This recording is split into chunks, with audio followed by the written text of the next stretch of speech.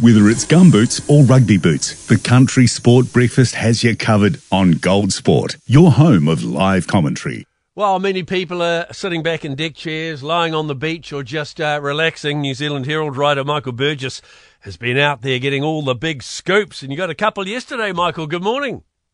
Yeah, g'day. Yeah, it's been a busy time, a bit more hectic than normal in the last week of December.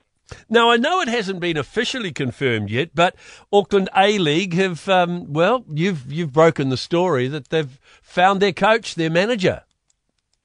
That's right. It looks like it. They have gone for Steve Koreka, the former long-time Sydney FC coach, someone who's very experienced, and he's the guy that ticks a lot of boxes.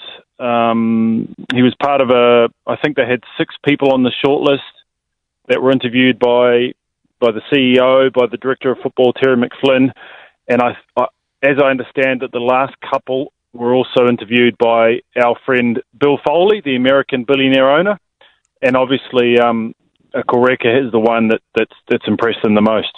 And he's won a couple of titles too, hasn't he, across the ditch? That's right, and I think that's a big part of it. He's won a couple of titles with Sydney. Now, Sydney are a well-resourced club. They've always had a lot of money, a lot of good players, so people will say, well, he did well with Sydney, but you know, it's a bit easier when you're at a big club, which is true. But he did do very well. I guess the concern would be that over the last couple of seasons with Sydney, they faded a bit. He was criticised a lot in Australia for not refreshing the squad.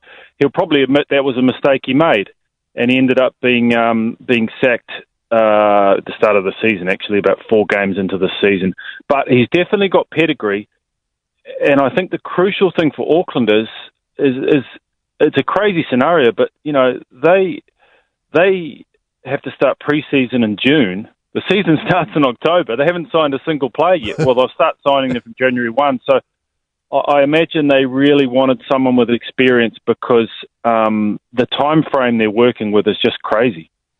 And he's also now, well, it sounds like they've got the Phoenix reserve coach signed up to join him. Yeah, as I understand, they have gone for Chris Greenacre, the Phoenix reserves coach, who's also been head coach of the Phoenix at a couple of different times on an interim basis. Very well respected down at the Phoenix, been there a long time, played for them, of course.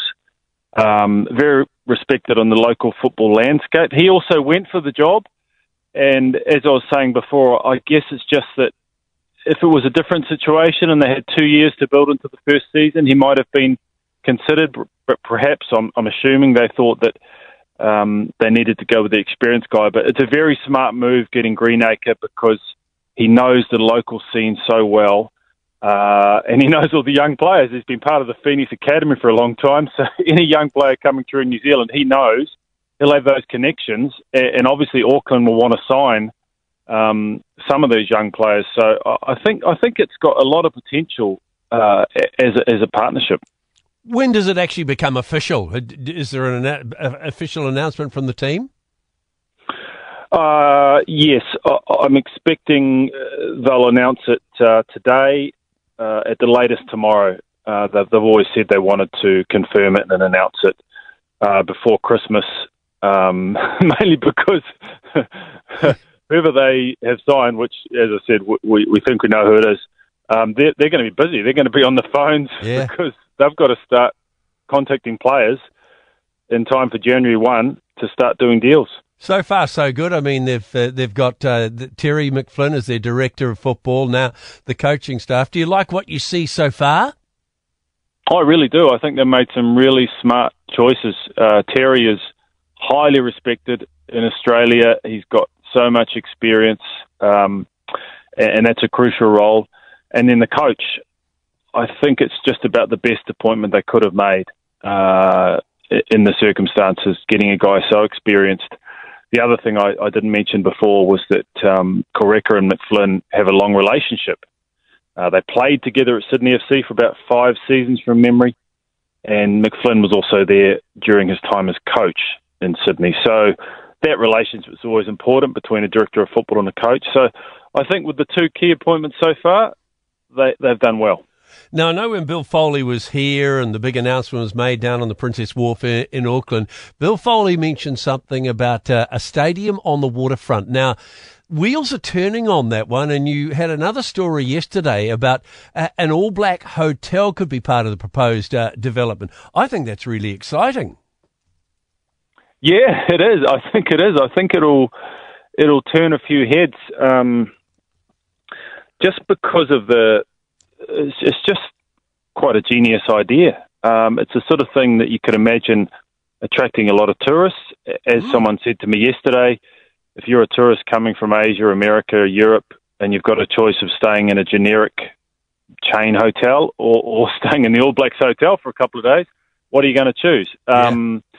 Also around game days, game weekends, you imagine it'd be very popular, but also when they have other events, if this happens down there, when they have concerts, big Warriors games, all those kind of things, you can really see the synergy. And it's kind of like, I guess it's like amazing no one's thought of this before. The other thing is that England Rugby also have a hotel in sort of attached to Twickenham, actually. Yeah. And Wales Rugby, they opened their own hotel in 2021, which is going really well. But the All Blacks brand, I know we're a bit biased, but the All Blacks brand is way bigger than those two rugby unions. So you could see it being quite a success. And I can also see Bill Foley being very, very involved with this whole concept.